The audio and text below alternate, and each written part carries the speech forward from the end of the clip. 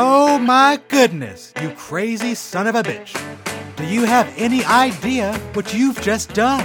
You've just discovered the Martz and Lestrap Show Podcast Hour. This is the show that may or may not be an hour long based on your perception of time and how much I've got to say.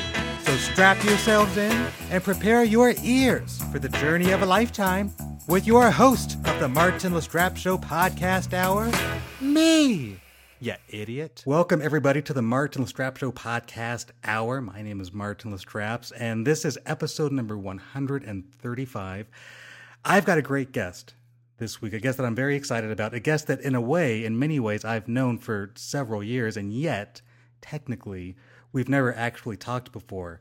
I say technically for a couple of reasons. One, we've exchanged emails and Twitters and Facebooks and whatnot. And two, if I'm going to be frank with you guys, I'm actually talking to her right now, but you're not supposed to know that, so I didn't tell you that part.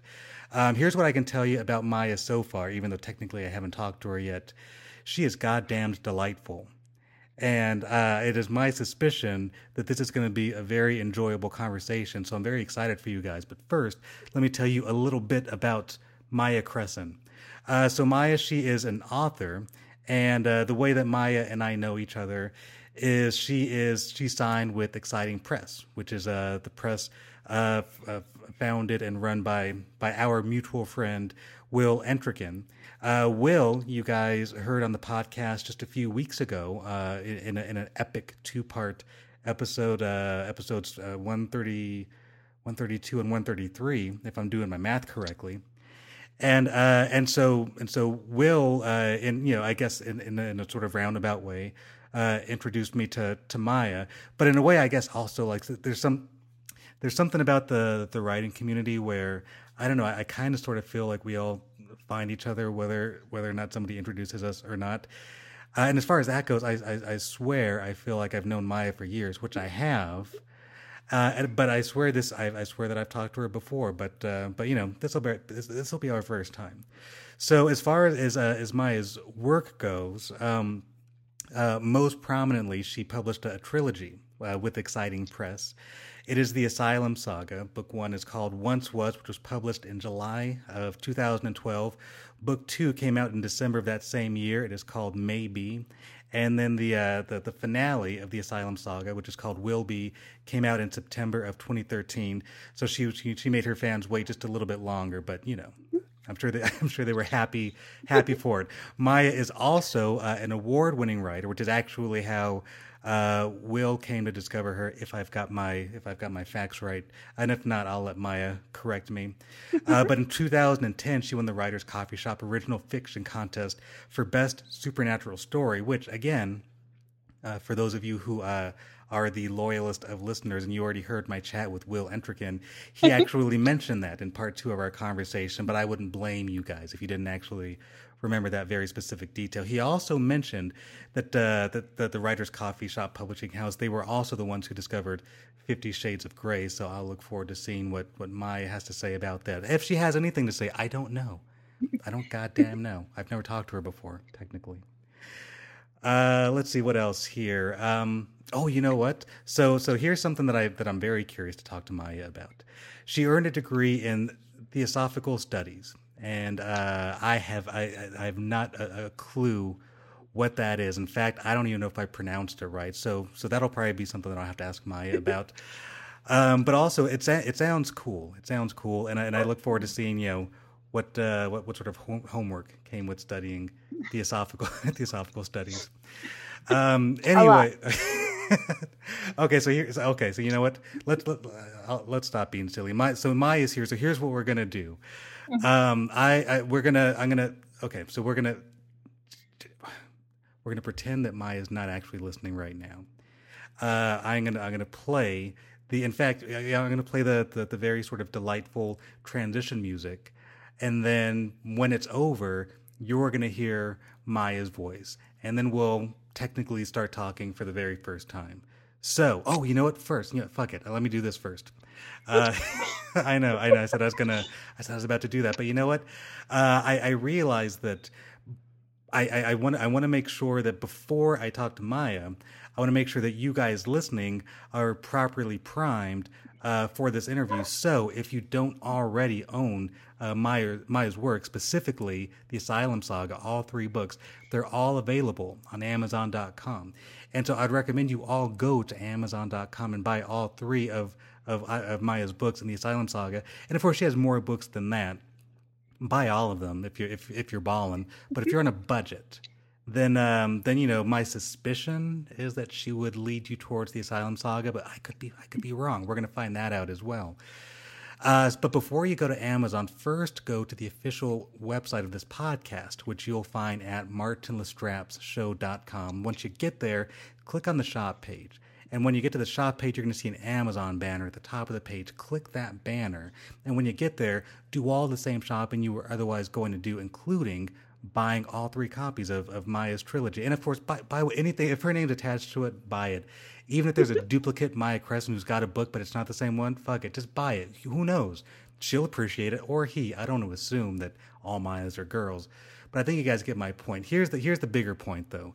Because you went through the website, Amazon in turn will kick back a few pennies our way, and then we get to take those pennies and reinvest them into the show. And it allows us to make the Martin Lestrap Show podcast hour as good as we can possibly make it for you, which is what we strive to do week after week after week. Okay, there.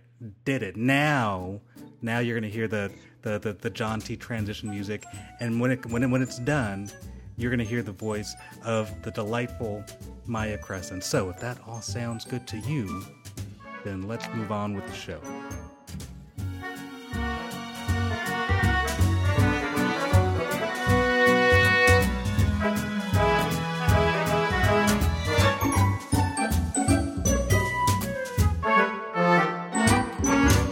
I am from Sterling, Illinois, which is the hometown of Terry Brooks, fantasy author. I kind of blame that for my love of fantasy. I grew up reading his stuff. But when other kids were reading golden books and other little things, I had my grandmother from out in the San Joaquin Valley in California sending me Shakespeare and Harlequin novels because that was what she had. And here I am at 5 years old having all of that. And my parents were non-readers for the most part. And my mom's mom, who lived in the next town, she would only read gossip magazines and like Danielle Steele. So here I'm not getting these traditional like kids books, but I'm reading anything I get my hands on. So I grew up with like Shakespeare and Poe and Dickens and then smut. So yeah, it was quite the upbringing of the. If I got my hands on it, my parents let me read it. They really didn't care what it was as long as I was reading. That is so and perfect. Even though, yeah, they were very much non-readers. Yeah, but they supported me. If I wanted to read it, it was there for me to grab, and if I had questions, I could come ask. But it was kind of I was left to my own devices with books for both the good and the bad side of that. Probably some material kids shouldn't have had at that point, but I don't think it broke me too badly. At least it broke me in good ways. That's great. What sort of questions did you have for your parents, if you can remember, particularly with the smut? Not really too much, because if I didn't understand something, I would normally just go look it up in the dictionary or like skim through it, and I would read medical journals and like the medical dictionaries, things like that. So I kind of understood from an early age of what everything was, like beyond just the whole, oh, well, we'll talk about the birds and the bees. And that's no, I had all, yeah, so I had all of that. And so I guess I was kind of spoiled later on when I started like reading other stuff online and fan fiction of no, I don't need this fade to black stuff. Give me everything, or don't waste my time. But yeah, after I'd run out of books, I kind of started writing my own little stories. And I actually found a few days ago, cleaning out one of our bookcases, stories I had written during junior high about these skydiving gerbils, because I was bored to death in whatever science class I had, and we had gerbils in the classroom as like class pets. And so in the margins of my notebook for class, I was writing all of these elaborate stories about the gerbils that would escape their enclosure and like were saving kids from certain doom throughout the school. So I'm actually going to type those up and put them up on my blog at some point because they're hilarious. Good, yeah, as well you should. About how old were you? Because here's something that I'm always curious about. So on the one hand, you started reading very young, which I greatly admire. Because I wasn't a reader. I if I only wish watching TV had the same sort of that had the same esteem, because otherwise I would be like a fucking genius. Because I watched a lot of TV, but I didn't do much reading. So I'm always admire people who read at a very young age. But I'm also curious about when, especially as a kid, like when did you make the connection between one, that you liked reading, but then two, you kind of worked out that these stories didn't fall out of thin air, that there was somebody who wrote them and that was a thing you could do. Well, I started writing in 7th grade, so I was probably about 11 or 12. And then it kind of went to the back burner for a while because I was too busy maintaining straight A's and doing that whole perfect student thing. Mm-hmm. And then when I know, intrinsically motivated and all that shit, and I was like the perfect child to my parents. My mom was like, I don't know what we would have done if you weren't you. Yeah, I was the kid who would come home and do like 5 hours of homework, and they never had to nag me about it. But yeah, in high school, I had this amazing teacher, Donna Spencer, and we were reading My Antonia and The Good Earth for classroom projects and homework, and we had to do these critical essays on them. And each of them was like 2 or 3 pages long, and I turned those in, and she was like, "You're good. You're really good. You have a gift. You need to do something with this." And she started giving me materials on writing both for fiction and nonfiction. And it kind of started as an assignment, and then it really grew into, well, I'm going to work ahead in these because I wanted to see what I could do. And then go off to college. I come up here to Wisconsin because I fell in love with Lake Michigan at Carthage, and really didn't do too much there until my senior year. I took my one English class there that was mandatory to graduate. And I wrote this short story for a homework assignment. And it was this awful, cheesy, fluffy story about a family who leaves their cat behind. And it's all from the cat's point of view while the family's off on vacation. And I still have it, and it's written up with the "please never read this in public again" type thing. And the first day of the class presentations of this story, all of the kids in the class were going up and presenting their stories, and I was trying not to roll my eyes because these are my classmates, I should be supportive and all of that bullshit. But there was this theme kind of going on with most of the men in the group, and it involved their female conquests and everything else, and treating women like property, and that just didn't sit well with me. And so the next day, about an hour before class, I was sitting in the library checking my email, and I looked out over Lake Michigan, and the mist was still rising from it. And I just kind of had this like divine download of a story idea. And I ended up writing a little over 1,000 words in under 25 minutes. Wow. And managed, yeah. And I still actually have the original draft of this with my scribbled out notes as I printed out in the library, and I'm sprinting to class and I'm crossing out all my typos as I go. And it was the original draft of Asylum. Oh, wow. Yeah. And it was just amazing. And so I get to class, and I was the second or third person to read my story in front. And all of the boys in the class were like crossing their legs and staring at me. And And one of the guys from the class I still see occasionally, and he'll still just give me this wide berth. He wants nothing to do with it. He was like, that is the most fucking disturbing story I've ever heard in my life. And I kind of did this little giddy clap and jump and giggle thing, which I think just made it worse. But yeah, you and Will kind of touched on it during your talk with him about just the writing trance of you sit down at the keyboard or with paper and pen, and a couple of hours later you have this scene and you have no idea where it came from. Mm-hmm. And that was the entire story of I sat down at the keyboard, and the next thing I know, I'm holding this story. And it was like, okay, well, now what? and my husband and I are both gamers. We play Dungeons and Dragons. Now we do Pathfinder.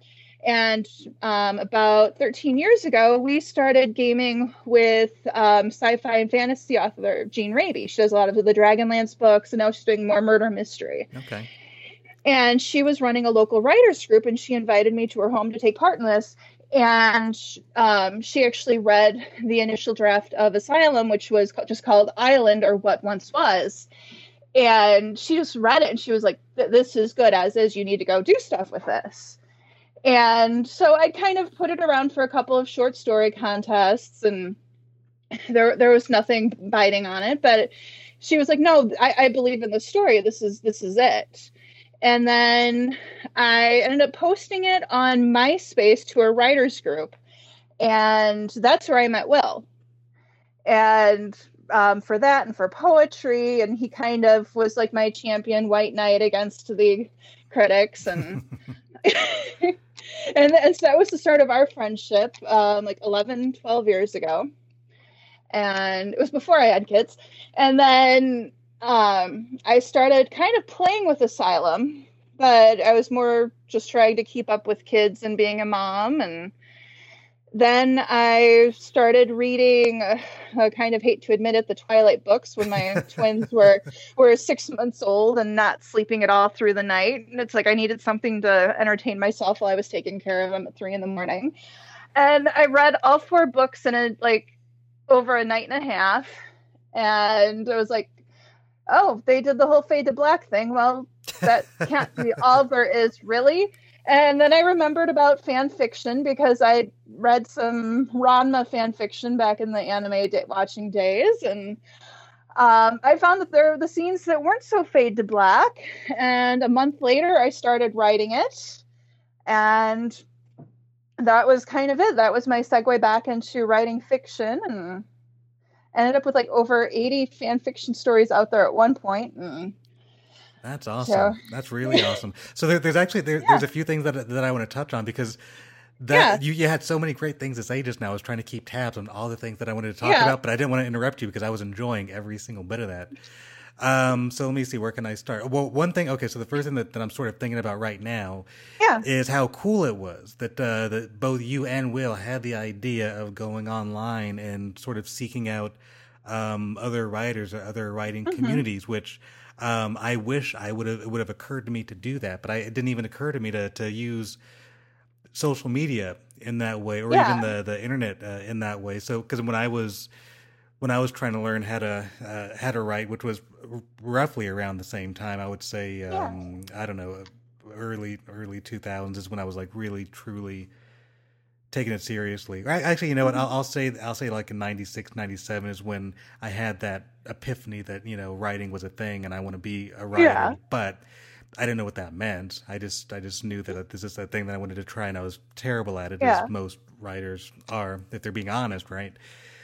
So it wasn't until I transferred to Cal State San Bernardino, which was the university that I went to, and I was an English major, that I took my first, ultimately what was a creative writing workshop. And even then I didn't know what a writing workshop was, but I got in there and I realized how valuable it was to be with, in that case, I think there's maybe 10 or 11 writers in the class. And our professor was, my first class, well, the second class I took, my professor was James Brown. The first class was a terrible experience with a professor who unwittingly caused me to quit writing because whether he or she knows it or not, he or she sort of at this years later, I give them the benefit of the doubt, but the Yeah. reality is, I left their class feeling like I'm fucking terrible at this. I don't know why I ever got it in my head that I could do this. This is so embarrassing. I'm glad I didn't actually pursue this any longer than I already did. Let me go figure out what else to do with my life. And then I think a few months later, it was still kind of in my bones, and I didn't know what to do with it. Oh. So I said, you know what? I'm going to take one more class, and if this professor, you know, basically, if they tell me that I'm no good at this, then we'll know it's official. No hard feelings. I'll move on with my life. And it ended up Yeah. being the exact opposite. And he was amazing, and he was encouraging, and he loved what I was doing. And he and you know, by no stretch of the imagination was I particularly a particularly good writer, but thankfully saw he saw me doing something that was Yeah. worth developing. And so anyway, part of what I learned in that in his class was the value of a writing workshop, which you can get in a writers group or sometimes online if you're wily enough to actually look for it. But I didn't know. And then at this point, like I'm thinking about the timeline of me sort of fumbling around and trying to figure it out, and I only wish it occurred to me to actually use the internet to say, you know what, I wonder if there's somebody else out there trying to do this, and maybe we can sort of create a community. So I envy you and Will that discovery. And I know you said other things that I wanted to. Oh, I don't know, but here's something. Shakespeare. You were reading Shakespeare as a kid. I literally this morning I was thinking about how I still get self-conscious when I read Shakespeare because I can hardly decipher it, and I feel like at this point in my life I should, but I've always kind of struggled with it. So since you're already besting me in all these other areas, tell me a little bit about what it was like being able to read Shakespeare as a kid, and then maybe touch on the social media thing and anything else you want to talk about, because I'm endlessly fascinated with you so far. Yeah. Well, for Shakespeare, I think having had access to it when I was like 4 and 5 years old to Good start, grief. it Go was ahead. very Keep much going. like picking up another language. And I was always told that kids pick up other foreign languages so much better than adults do. So I think in some ways that really influenced my ability to pick up the books, That because makes a lot of sense. I was learning a new language more than trying to translate it into our own. And I don't know, I was always more comfortable with books and adults than I was with other kids. The other kids to me were a waste of my time. I'm being honest. I know, which I love it. Keep going. And so I had my cousins to play with who actually lived next door. And when I realized that they weren't reading Shakespeare, and they had these books by Dr. Seuss, which I was just kind of looking at of, well, why would I want to read that when I can read about fairies and people doing all these amazing things? And they're just looking at me like I'd grown a second head, which maybe I did. And yeah. But yeah, I grew up reading all of these just amazing stories, and I think it gave me a taste for literature early on that a lot of people have to learn to like as adults or even as like adolescents. Mm-hmm. And it made it easier during high school when we would have to read Shakespeare, I think we actually had to read part of Les Miserables for one of the classes. And I really didn't, it was a translation of it, of course, but I didn't have any problem reading it because I was so in love with both writing for its own sake and just the crafting of a story that it was enjoyable to me just for reading's sake. And then, I don't know, there was just... Do you have a favorite Shakespeare play? I'm sorry, I'm talking over you. I didn't mean to do that. Nope, you're good. But do you have a favorite Shakespeare play? Probably Macbeth. Okay. All right. Yeah, I was gonna see if I could hang with you, but I can't do much about. Although the Lion King was a little bit Macbeth, if I'm not mistaken, something like that. Yeah. I think I took a couple of Shakespeare classes when I was studying English, partly because it was in the curriculum. Yeah. But I always approached the classes, with the appropriate amount of intimidation, but also with optimism, thinking, okay, this is where I'm going to crack the code. Like, this is going to be the opportunity I have to really dig in with a professor, and they're going to help me make sense of this. And he didn't. But I remember. Well, actually, no. So I read Othello. I read that in a separate class. It wasn't a Shakespeare class, but we read Othello. And whatever it is, I couldn't tell you. Maybe you might have some insights on it. Whatever it was about Othello, that was the only Shakespeare play that I've ever read beginning to end, and I felt like I got it. Like I wasn't like my brain wasn't hurting trying to make sense of it. Like it just sort of absorbed it, and I enjoyed it, and was nearly moved to tears. I don't know, by the end of it, I was like, wow, I think I get Shakespeare now. And then I picked up another play, and I was like, nope, don't. That was a that was an anomaly, Othello.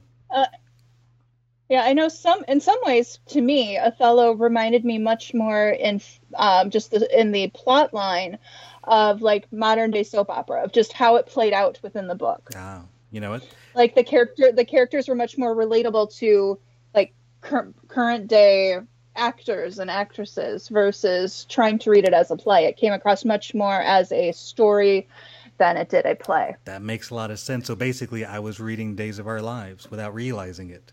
Which is no wonder why it appealed to me, because I was watching that in third grade. So while you were reading Shakespeare, I was watching Days of Our Lives. But at some point, I was watching Bo and Hope. My mom loves it. I'm gonna tell you what. But when Bo and Hope got married, that still stands as one of the milestones of my adolescence. I can still see them in the jail cell. Hope in her gown and Bo in his tuxedo, separated by those bars. Holy shit! For all I know, everything that I've ever written ultimately was birthed out of that powerful goddamn. I love them. And Patch. Yep. Patch was like my first like TV crush. And my parents still tease me about that today, of Patch and Kayla, that I had a crush on Patch. They were the best. And you know what? I learned so much from Pat. If now if I'm going to go ahead and examine my love of Days of Our Lives, but Pat, I mean that especially at a young age when I didn't realize I was learning storytelling. You just figure you're watching TV, but really there's stories and you're absorbing it.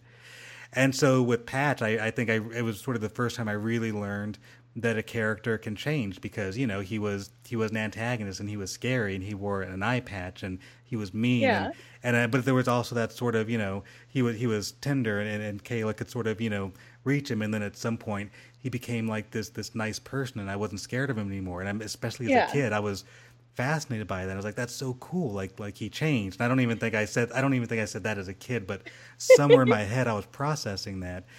And so now, especially now, like when I write, one of my favorite things to do is to really sort of put different layers on my characters, especially my antagonists. No matter how bad or mean or scary or awful they are, I like to throw in some sympathetic shades to not to confuse the reader, because it's not like I'm trying to, but to sort of remind them that these people they're human and they're not one dimensional, and you could be this awful person but still have this little wrinkle of like, oh, you're not so bad. And maybe I learned that from Days of Our Lives, for all I know, and Patch and Kayla while you were reading Shakespeare. But you know what? I think I just what I was doing right now, I believe Miya was putting a huge stamp of validation on watching soap operas over reading Shakespeare, and I feel good about it. Hey, we got to the same place. We absolutely did. So you know what? Fuck Shakespeare. I think. Yep. Not really. He's fine. If he's real. Do you have any thoughts on the whole Shakespeare was really just a bunch of people writing stories together, and there was somebody named Bacon who was probably writing stories? I would like to think that there really was a person that was Shakespeare, but I'm actually wondering with some of like the later works of just some of these storylines don't hold up to the same level. But then I guess I compare it to like the Nancy Drew mysteries with Carolyn Keene, of finding out years later of no, there actually wasn't a Carolyn Keene, that it was like a dozen authors writing these, and now I'm going back and reading them to my girls, and it's like, no, I can actually tell which books were written by which authors now that I'm going back and reading them again.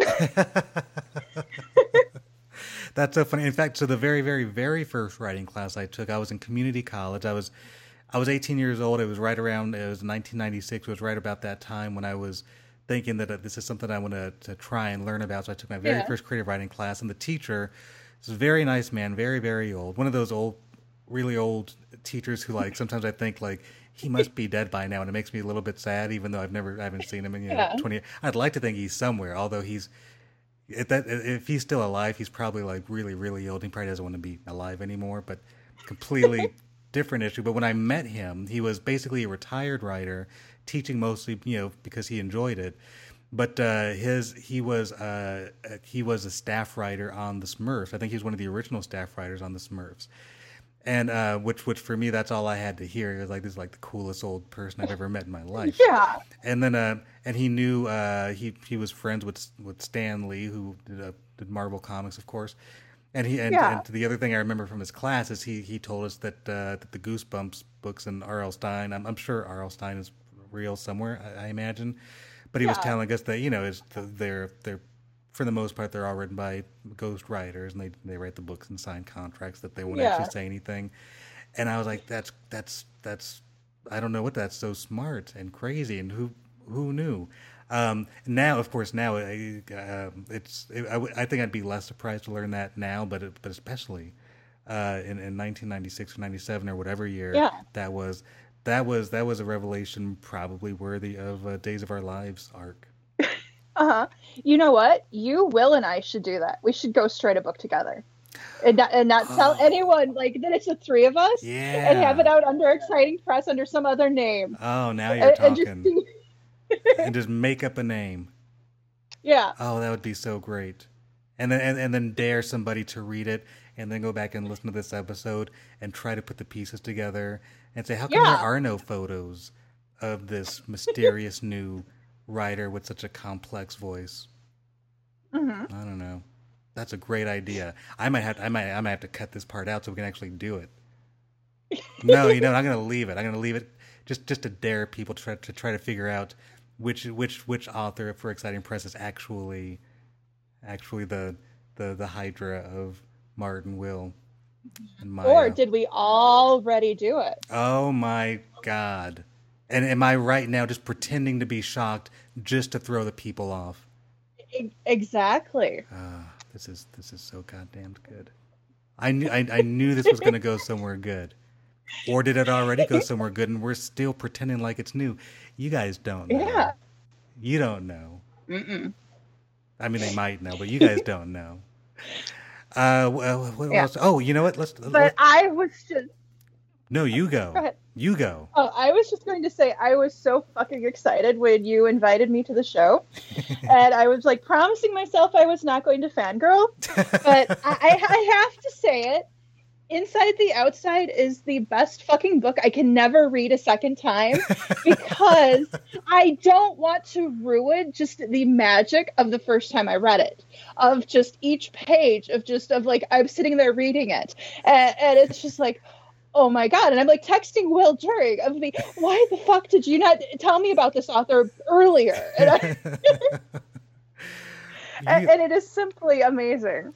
You are so sweet, and I'm sitting here. That's you've absolutely made my day. Thank you so very much.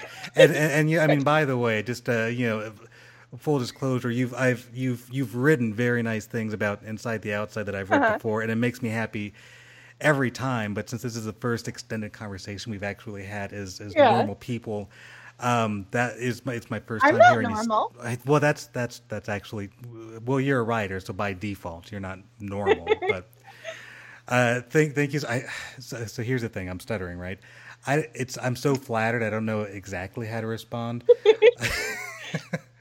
but that means an awful lot to me. And you know what? You don't have to read it a second time. At worst, I'll just give you a synopsis to remind you what it's about. Although, you know what?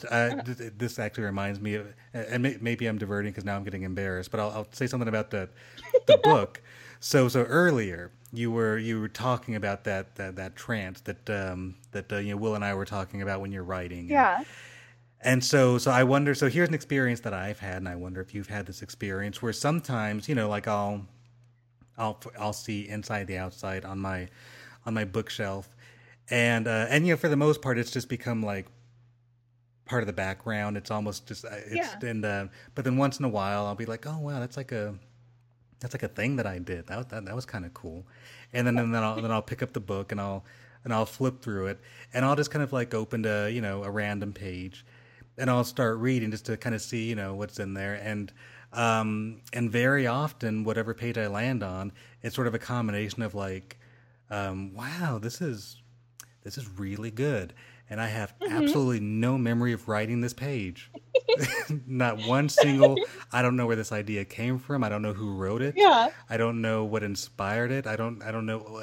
But in fact, you know what? You could have like hit me over the head and then given me amnesia, and then put a book in my apartment and told me that I wrote it, but it's completely false, and I'd have to believe you because I don't remember writing half of this book. Yeah. And then all of a sudden somebody tells me that they love it, and then I feel guilty, like I don't even remember. I don't know if I wrote it, but thank you. Yeah. Actually, yeah, books 2 and 3 of Asylum were like that. I actually wrote book 2 in 48 hours. Oh my God, I'm jealous. I had written draft after draft, and they sucked. They felt forced, and I just was not happy with them. Mm-hmm. And so I'm like writing it, and I would just trash the entire draft, put it in another folder, not to be looked at ever again. And I'd finally just had enough, and I sat down and started writing. And something clicked. I hit that trance space, and I wrote, I think, 80,000 words, I think is what that final copy ended up being. Or no, around 50,000 in about 48 hours. Isn't that the best? Slept a couple of times. And like going through and reading it, and it's like, I don't remember writing any of this at all. That's amazing. I mean, I don't think I've written that much in 48 hours, but yeah, that's really amazing. And also, speaking of really getting in the groove, I was on your website, and I saw a blog post, the most recent blog post, which was titled "I finished the damn book." So ironically, we're kind of talking about this. Turns out for fans of Miya Kressin, and if you're not a fan, why aren't you? She finished writing a new book. Now, as a writer myself, I know that finishing a book isn't the same as we're about to publish a book, but still, it's a huge, exciting step. So, as much as you want to talk about, because again, it's a book that you just finished and it's not published yet, so it's in Will's loving hands. So, it should be out probably by the end of the year, I think. We'll see. I don't know exactly what their timetable is, but yeah, it's in Will and Hannah's capable hands at Exciting Press. And we've even kicked around some cover art ideas. So I'm really fucking excited about that. No more so than just getting done with this book. Mm-hmm. But 4 years ago, one of my very good friends, Julia, had been over here, and she had introduced me to the show Lost Girl. And amazing show with really, really hot actors and actresses. And we started watching this, and she made me like stop, and like she was daydreaming about how amazing this author was, or the actor was, who plays Dyson. And she was like, well, why can't you write me a story about him? And it was like, okay, well, story on demand. I don't know if that's quite my forte, but I'll see what I can do.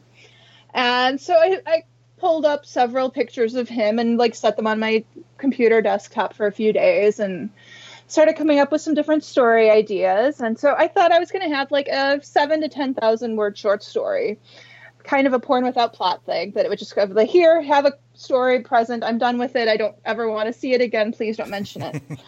And I wrote the like introduction to the first chapter, like the first page or two.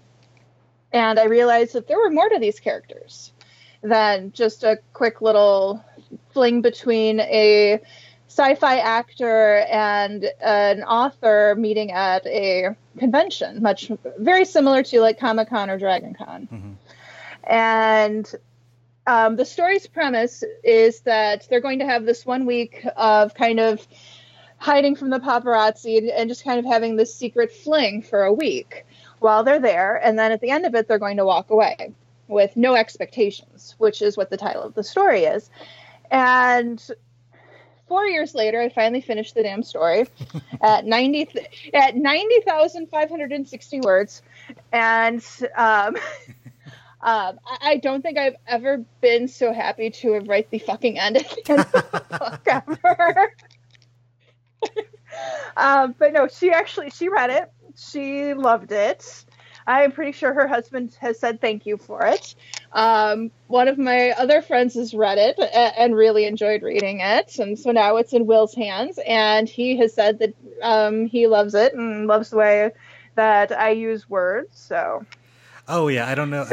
Will is arguably your biggest fan, because anytime your names come up, and here's the thing, you don't know this, but you know, when Will and I aren't recording podcasts, we've actually talking about you before anyway, and every time your name comes up, it's like it's, you know, just he glows, Maya.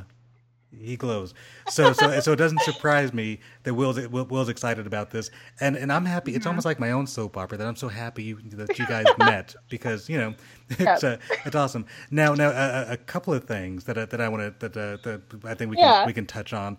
One, how great is it that, you know, you can? Well, I'm assuming that when you give the book to Will, that there's a certain level of comfort. Like there's, I mean, certainly, you know, I know for me, there's always a certain level of anxiety of giving somebody a story, because, you know, you worked on it and you want them to be happy with what you did. But I have to imagine that however much anxiety would be there anyway, knowing that you're giving it to Will is like, oh, you know, it's not that scary. It's Will. Yeah. Yeah, I mean, I do my best to very much keep it separate in my head of Will, my publisher, versus Will, my very good friend. Mm-hmm. But there is that huge overlap. And yeah, I mean, it's a huge deal of submitting a book, even to like your best friend, or like handing off my story to my husband of, here, read this, tell me what you think. Mm-hmm. And then it's like handing it off to Will. There's like very little anxiety outside of the, okay, do you like it? Do you like it? Do you like it? And you kind of feel like a puppy, you're like clawing at someone's leg for attention, and the pat on the head of, yes, it's good. But yeah, my first publishing experience, I had an amazing editor, but I was not happy at the Writer's Coffee Shop publishing house. It just wasn't a good fit for me, especially after they signed 50 Shades of Grey, but that's another entirely different story. And so signing with Exciting Press was just like a breath of fresh air. It's amazing. I believe in Will, all of the authors he's gathered, because everyone is so fucking awesome. And I mean, I felt like overwhelmed, like looking at all of everyone he had signed before they published Asylum, of the, how am I going to measure up to that? And oh, don't you worry about that. You measure up just fine, but keep going. Yeah. And then it's like, I'll have some of my friends, like, they'll quote me a line out of one of my own books. And I was like, oh, wow, that's awesome. Who wrote that? I want to read it. And it's like, that's yours, idiot. And it's like, no fucking way. I wrote that? Wow. It's so funny. And I swear, I wonder if somebody's never, like, written like that, if they just think that we're just, like, crazy. But I swear, it's a thing that happens. Yeah, and about your comment about Will being my biggest fan. While I would love to say that I'm his biggest fan, I think I have to take second place on that. My dad is Will's biggest fan, and I mean, it's almost hilarious. It just how much is. I mean, my favorite book of Will's is probably Meets Girl. I absolutely love it. I had to buy the like special edition print copy when it was first coming out, and it's like, Will, it signed it, has this sweet little note in it. It has one of the tarot cards to use as a bookmark in it. I absolutely love it. And my dad's favorite is Prodigal Hour. And my mom and dad call probably 2 or 3 times a week. And normally at least one of those calls each week, before they ask about how their granddaughters are doing, they ask about how's Will, when's Will's next book coming out. And my dad has actually offered to trade me to Will for an advanced copy of the next book. It's like, Dad, I don't think it works that way. He was like, oh, shut up. I just want the next book. You know, it's funny. I wasn't going to say anything, but your dad and I, we actually talk about Will all the time. But I knew, I was like, you know what? It'll probably make her feel weird. So I don't think I'll say anything. But yeah, I'll call your dad. And then, I mean, eventually I'll ask about the kids. But first, I'm like, so have you heard anything about Will? Do you know when his next book is coming out? So yeah, your dad and I both. That's hilarious. I'll be honest. I think I might be a little bit jealous of Will now. Like I feel now like I need to compete for your dad's attention. In fact, maybe I'll put him on the podcast so we can so I can see if I can't curry some favor with him. But you know what? You've had me on your podcast. Will's never had me on a podcast, so I bet that's going to give you brownie points with my dad because I'm the baby girl. Heck yeah! Do you think he's going to listen to this? Oh yeah, he already's been like begging to know when it's going to come out. And it was like, well, soon probably. He was like, well, I need to know. I need to hear you. And I was like, well, I'm probably going to swear. He was like, I had to read The Changelings Champion, which you had two guys fucking. And Maya Teresa, how the hell did you know those words?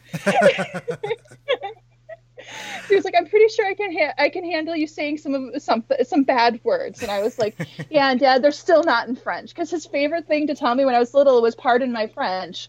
And I spoke French when I was little because I had picked up one of those like learn French in 10 minutes a day books. And so I would go through and look through. I was like, Daddy, that's not French.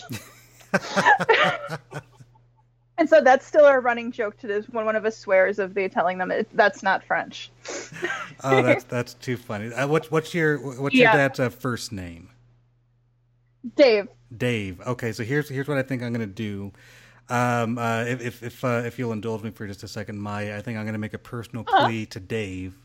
So long as he's listening, to see what I can do about gaining some ground on Will. So let me just give me just a second here. Hi, Dave.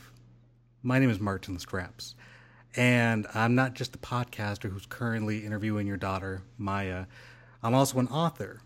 I've written 4 books, Inside the Outside. It was my debut novel. And I'm going to be honest with you, Dave. It was both a best-selling novel and an award-winning novel. And if you need to know anything about it, ask Maya. She told me that she enjoyed it. But here's what I really want to talk about, Dave. I want to talk about Will Entrican. Now, you and I both know, Dave, that Will is a terrific guy, and he's a wonderful writer. And I don't blame you for being very excited about Will's writing and what future books he's got coming out. But here's what I want to say, Dave.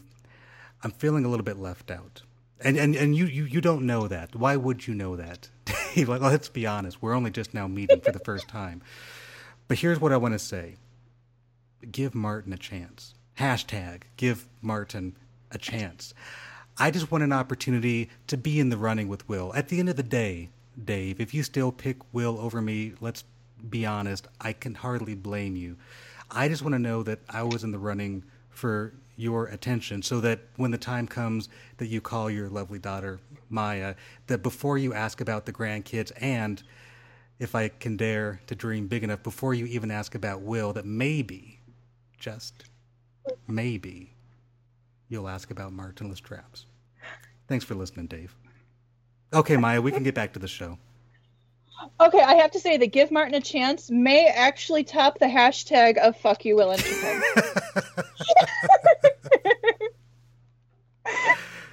If nothing else, this show will crank out some hashtags before you know it. Yeah. So yeah. I have no idea where we left. Rival those on the At Midnight show. We're having too much fun. I feel like I owe you an apology because I have no idea what's happening anymore. But let's see. We talked about I know you wanted to know about theosophy, the theosophical studies. I sure did. Yeah, I'm so glad you're paying attention. I actually made notes on scratch paper while. So I went to Carthage, which is a private Lutheran college, which is really strange for me with my religious tendencies. And I started at Carthage actually as an international political economy major. And I met the kids who would be my peers for the next 4 years, and then most of them being my co-workers in various fields. And I was like, oh, fuck no. These people are assholes. I can't deal with them. Nope. And so I switched to being an undecided major. And then January of my freshman year, I actually was offered a chance to work in the neuroscience lab at Carthage, which is like really rare for freshmen, but it happened and it was amazing. And so I actually was a neuroscience major and religion minor, which was weird. I know. Back to the whole not normal thing. And my senior year, I had this whole little mental crisis of, oh, I'm not going to pass my senior thesis in neuroscience. Let's flop my minor of religion to be my major. And so I took 5 religion classes, plus my senior thesis, in order to finish up with a Theosophical Studies degree from Carthage, being the out-of-the-broom closet pagan at a Christian college, and writing my senior thesis on the nature of sacrifice as like the unifying force between most of the world's religions. And it was absolutely delightful and amazing. And actually, it was just... It was amazing, and I still see some of my professors around town because my husband's from Kenosha, where the college I went to was, and so I ended up staying here where he was, and that was that. So I still see some of my professors and the handful of my classmates that didn't suck that I actually wanted to acknowledge the existence of, and but yeah, it's good. It's always interesting when people find out like more about me of oh, you were a religion major at Carthage. That's weird. And I was like, yeah. And that's just how it is. And yeah, but I took exactly 1 English class. And does your theosophical studies at all does it find its way into your work in any form or fashion? I think in some ways it has. A lot of my characters tend to come from non-mainstream religions, or at least is touched upon of different, if not religions, at least spiritualities and different faiths. And well, in my Changeling books, which actually that also has a contract with Exciting Press, but we haven't gotten around to revising that from its original edition. That one goes into the concept of like sacrifice of a blood sacrifice, of just the magic within that and how it would allow like just the power within that. So yeah, so that, and then Asylum, I pulled very heavily on Celtic religions and some more neo-pagan religions, and a lot of the ADF Druidic order plays into some of the rituals that are used. Okay, that's cool. And actually, so long as we're talking about it, tell me a little bit about your actual, like your writing process, because I know from talking to a lot of different writers that, even though we ultimately end up with the same sort of thing, which is a bunch of pages with a story. We don't quite get to the finish line in the exact same way. So what does your process look like when you're sitting down and staring at the blank page? Mm-hmm. I guess for like the stories that actually mean something to me, like my Asylum saga, they just reach into me, and there's just kind of like you reach into yourself and you find this like bardic realm that you kind of tap into. Mm-hmm. And for me, it's of reaching out and finding that magic and pulling that down into me until I can feel the story, see the story, of just immersing myself in it, and then letting it come out through my fingertips. And in book 3 of Asylum, the Will Be, there is a scene with this young boy who is coming into his magical heritage of being a bard, of like an actual, like a divine bard. And he's talking about all of the magic that he can see, all of these stories that are out there. And he asks Rosine, the priestess, who's the main character throughout the books, of why wouldn't you want to live there always, where you can always see these stories? And she replies to him about something of the, well, if we stay there too long, our bodies would die, but yes, wouldn't that be a wonderful way to go? Or something like that. I remember the scene, but I don't remember the exact quote from it. Just, I remember just of when I was writing his scene. I've actually written a short story that's from his point of view, but I'm not quite happy yet with how that one goes to hand that off to Will and Hannah yet. But it's of his whole initiation. And I've actually, like, in my head, I can play it out as if there was a movie there, and I can rotate it and see all of the angles. And it's just amazing when that happens. And I've actually, because I have epilepsy, so I've had a few EEGs and MRIs and all the fun stuff. And I would love to have an EEG while I'm sitting and writing, just to see what areas of my brain are activating, and, like, what's the difference between sitting and just, like, typing up something versus when you actually tap into that trance writing of just when you're there with the story, where you're the medium for the story.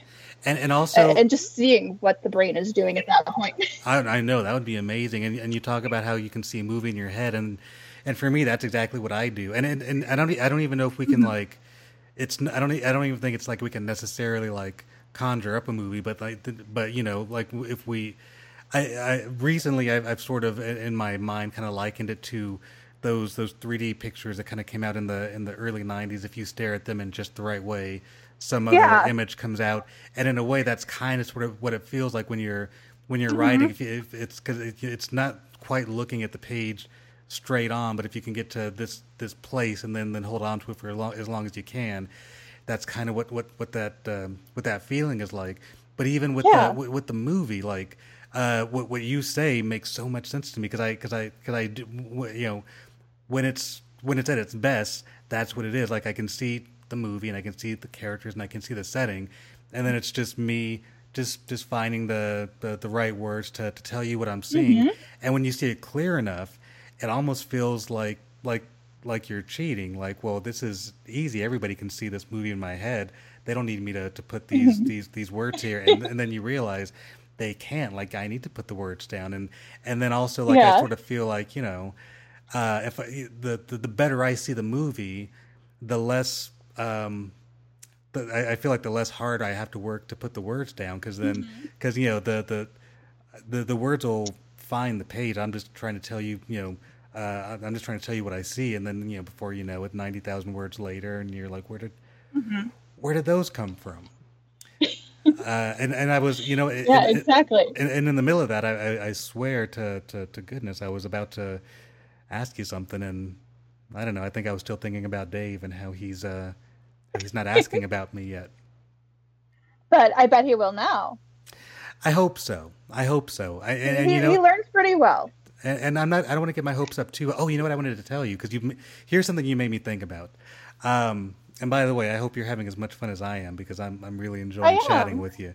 So you mentioned you know, essentially, you know, like tapping into your imagination and kind of going into sort of, you know, deep places.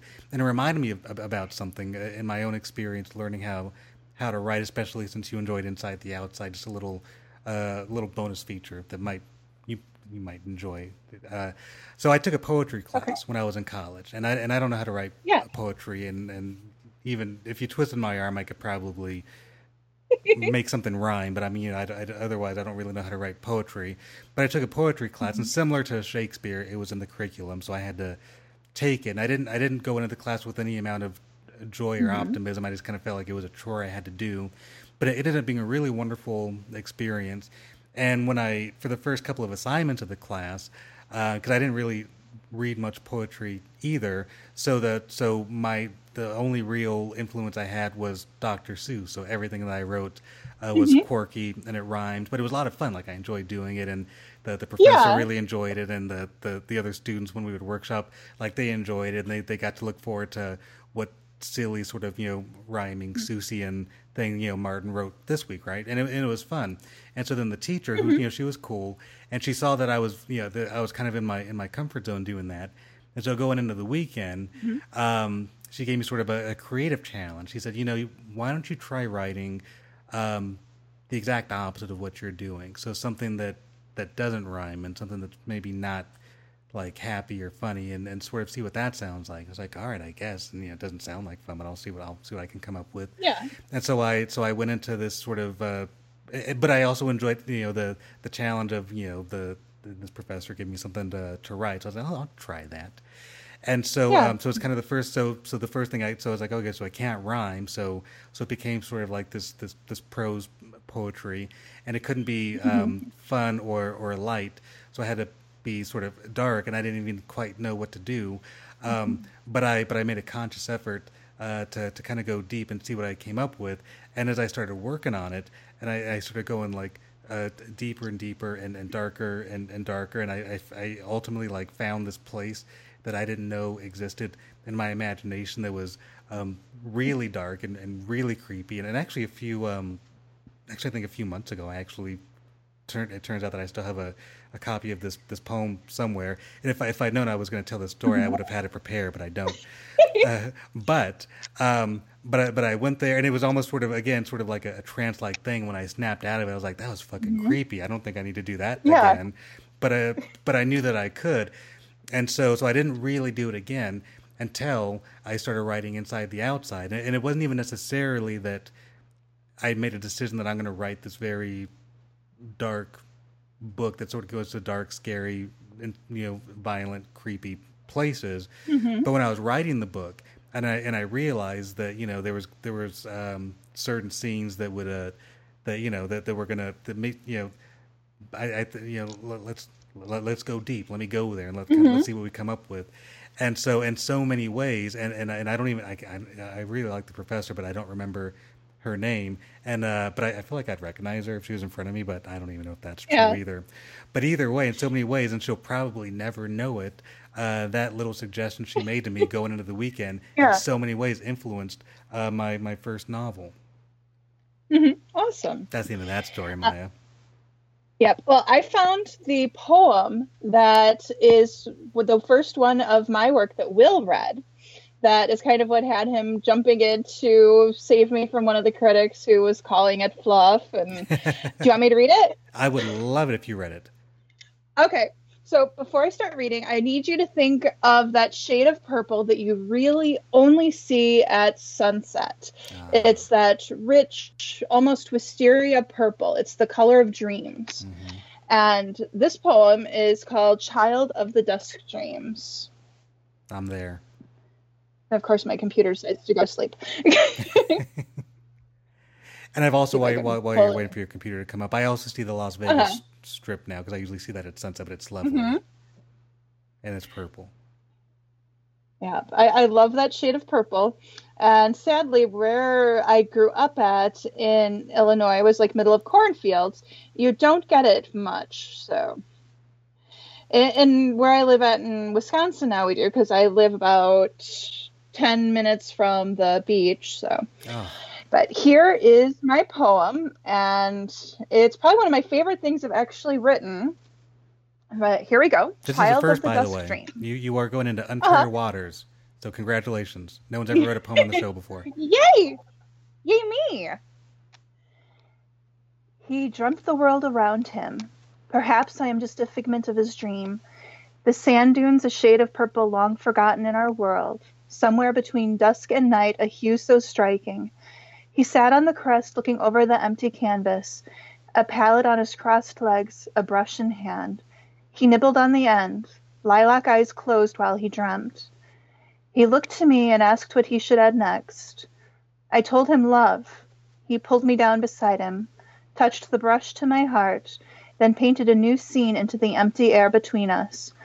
Birds flew across the sky, their song one of hopes renewed and of entropy yet unknown here. He painted flowers, then pulled one and tucked it into my hair. The thorn caught itself on his tender flesh. Red dripped down onto his brush. Crimson waves rushed up onto the shore, his canvas ruined by our carelessness. Crimson rushed over where we sat, I more startled than he. A simple droplet of his blood changed his immortal palette. The purple sky tried to hide what my impurity brought. Purple coated us, stuck to us. But the ocean held its hue. My ivory flesh showed in streaks. He was layers of purple. He painted a thatched roof hiding between the lilac dunes. He pulled me under as the purple sank into me, drowning me. My last thought that his blood was no longer red. The purple starlight woke me. I found him outside painting. The red was gone, as if my blighting inspiration had never walked this sand. Once again, I ended up beside him, watching trees grow in midair, making up for lost time, the arm and brush moving as one. He turned to me, head crooked, painted me a mirror, for now I was as dark as he, a child of the dusk dreams. He painted for me, a brush and palette of my own. My trees were crooked, my clouds not fluffy. He frowned and stroked over my creation. He cupped my hand in his, showing me how the best trees are made. We painted the sunrise and the sunset, both purple. This we painted over and over until an ivory-skinned girl arrived and sat beside my love. Then I looked beside me and saw 1,000 others, all purple-hued, watching as he painted a rose for her, not us. We sat in the purple rain as she became the next child of the dusk dreams. That was lovely. That was terrific. Hey, I'm glad you. And you know what? I don't even think I realized that I had my eyes closed that whole time, but I did. Yay! Yeah, that was really, really, really lovely. And I'm glad you were the first person to read a poem on the show, because you know what? Why do we need somebody to live up to that anyway? Because then they would just feel bad if there's somebody who came before. That was great. Outstanding stuff. Yay! I'll just keep gushing. I'm glad you enjoyed it, and I'm glad I found it. And I'm glad I don't know where my poem is, because it doesn't need to be on the show now. Because that was really, but really when you good. find it, you need to send it to me. Here's what I'll do. I will, as once we finish, I will make a genuine effort, because I know I've got it somewhere. Because when I picked up and moved to Las Vegas, I found a whole bunch of stuff that I didn't realize that I still had. And that poem was one of them. So I'm sure it's somewhere, and I will. I mean, it's at the very least, I don't know. I'm sure I could just take a picture of it or something. But either way, you got it. Yay! I know. Let's see what else. Because here's the thing, Maya. I know that we're not done talking yet, because there's more things that I want to talk to you about. Mm-hmm. Part of the fun of this conversation is we've just kind of been shooting the shit for a little while, but now I realize that all the things that I probably wanted to talk about, I can't remember any of them. But so I'm gonna keep doing this until I stumble on one of the many. Oh, here's something. So you and I both have published with Exciting Press, and it's the best, and it's relaxed, and it's easy, and it's comfortable. But I also assume that like myself and like Will and like so many other authors, that I mean, you mentioned working with the Writers Coffee Shop Publishing House. Mm-hmm. So I suspect that you've also engaged in the sort of self-abusive process of sending out query letters and trying to get the attention of agents and editors and publishers by sending, hundreds of letters in the mail. So is that something that you did a lot of, or not much of it, or what? I have done it once. Just once. Look at you. How did that one? Yeah. Well, first of all, I envy you the once. I didn't learn my lesson quickly. It was for one of my paranormal gay romance novels, Mm-hmm. and Did you say they one turned of it them? down. Yeah, I have a lot. Yeah, because I pulled up my list on Amazon, and it's like, okay, I've got Fader, which is a vampire romance with gay pairing. I've got Moonmarked, which is a vampire and a werewolf. And I have more that are under another name, and we'll keep those separate so my mother-in-law never, ever finds them.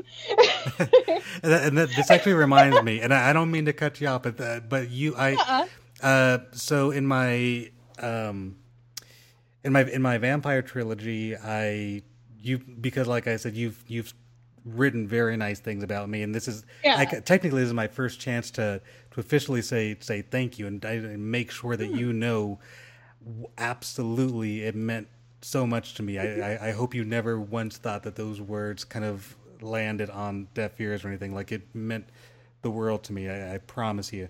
And so in my vampire trilogy, I used one of the very nice things you said about Inside the Outside as a blurb in the book, and I can't remember if I actually asked if it was okay or not. So the book is already out, but I'll sort of retroactively say, hey, Maya, do you mind if I use that very nice thing you said about me in my vampire novel as a blurb to try to convince people that I'm not a bad writer? Well, I shall retroactively give you my full permission and blessing to do so. Thank God, because I'll tell you, I was losing sleep for months retroactively thinking about that. And sleep is so amazing. We cannot have you losing sleep. But okay, but sleep is up there with coffee. Sleep and coffee make the world go round. Oh, actually, speaking of, you're in a different time zone. It's much later for you than it is for me, so we should wrap up in a little bit. But before we do, you were talking about, I cut you off right about the time that you were talking about looking at your work on Amazon and sort of almost surprising yourself at the many things you had on there. Yeah. Because it's like what you'd said of the not remembering what you wrote after the fact, and it's like, oh, I don't remember writing that, and I pull up the blurb of, oh yeah, I remember that. Like, I have A Shift at the Zoo, which is about a lion shifter, like a were-lion creature who's actually living in a zoo for whatever reason. I don't actually remember the details of it. I need to go back and read my work. Yeah. Perfect Balance is a polyamorous romance, 2 guys and a girl. I've got a couple of poetry collections out there and so many things. I need to go back and like read my work to make sure I don't start like plagiarizing myself. You know what? I sometimes I worry about that too. Like if I'm, maybe I'm writing and I feel like I've discovered this great new sentence. I was like, oh, that's great. I'm so proud of myself. And then it turned out I wrote it like 3 books ago. I was like, fuck. Okay. Oh. And I already, okay, well, whatever. Anyway, so I'll tell you what, Maya. So 2 things I'm thinking right this very second. Yeah. 1, I don't want to stop talking to you, but 2, we need to stop talking because it's late and you've got kids and shit, and they probably have to wake up in the morning, and you're their mom, and they have to get up at like 6:30, and as long as I prep the coffee pot before bed, I'm good. Okay, so I'll definitely. I'm enjoying this. I know. So for that reason, I will make you promise on the record that this will not be your last appearance on the show, and because this was so much fun, there's no good reason to wait a whole long time. So somewhere in the near future, we'll do it again. How's that sound? That sounds great. I will actually consider that your birthday present to me because my birthday is on the 24th. What?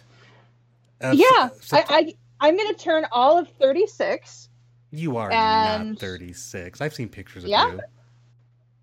Yeah. Well, in that case, the blue hair hides the gray, and I've earned the gray from all the kids.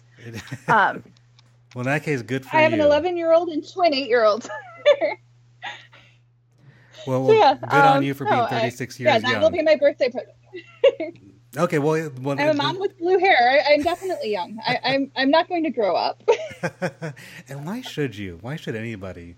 That's boring. Growing up sucks. You have to like forget about the writing and everything else. Yeah. And get like a real job. It's like, no, I have a real job. I just get paid in hugs, kisses, and peanut butter and jelly handprints everywhere to clean up before I get back to my writing. Exactly.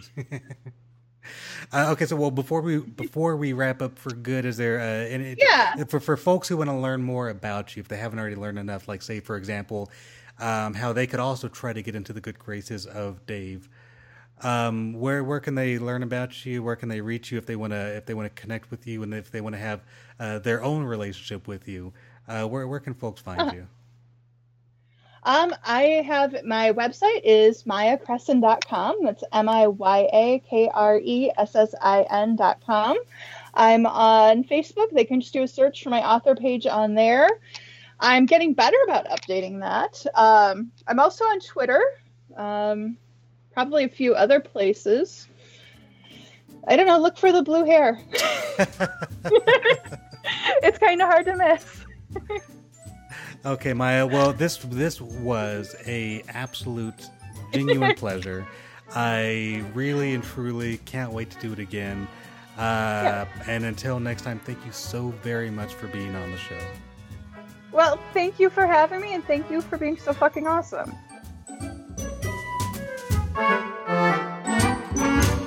Well, there you have it, everybody. That was Miya Kressin. And how wonderful was she? How delightful was Miya Kressin? And again, you guys might not, you might think that I'm putting it on. You might think that Miya and I have actually been talking for years and years, but that was genuinely the first time she and I have ever talked. And it felt like I was talking to an old friend. Really, it felt like I was talking to somebody that I had known my whole life. So I really, really can't wait to have her back on the show so we can continue talking some more. And also don't forget that Miya is not only interesting and fascinating and smart and articulate, but she's also a wonderful writer, and she's got several books, as we learned. But the three that I mentioned earlier, which again, I guess technically I forgot to ask her about this, but whatever, I'll talk to her again somewhere down the line. But I kind of assume that she kind of plants her flag on the Asylum Saga. So as far as that goes, don't forget to go to Amazon.com and buy all 3 copies of the Asylum Saga. Book 1 once was, Book 2 maybe, and Book 3 will be, all of them published by Exciting Press. And before you do that, go to the official website of this podcast. As I told you earlier in the show, martinlestrapshow.com. Go to the shop page, click on the Amazon banner, and then by doing that, everybody wins. Miya wins, Exciting Press wins, I win, you win. We're all winners in that scenario. Also, if you're not already subscribed to the podcast, please subscribe. You can do so at iTunes. And it is my pleasure to give it to you for free. And, as of now, all 135 episodes of the podcast are available for you right there. And starting next week, all 136 episodes of the podcast will be there waiting for you. If you're not an iTunes listener, that's cool. Not everybody is. You can also catch the show on Stitcher Radio, which you can find at Stitcher.com. And if neither one of those options does it for you, you can also catch all 135 episodes on martinlestrapshow.com, or what I like to call the old-fashioned way. And I guess that's going to do it. So I want to thank all of you for hanging out. I want to thank all of you for listening. I also want to thank Miya Kressin again for being on the show, and I really can't wait to talk to her again. And also, you know what? While I'm thinking about it, Dave, hopefully you're still listening. Hopefully you haven't stopped listening just because the part with Miya is over. Dave, I want to make sure you know, and this is my PS to you, Dave. Hashtag, give Martin a chance. And until next time, I will see you all on the other side.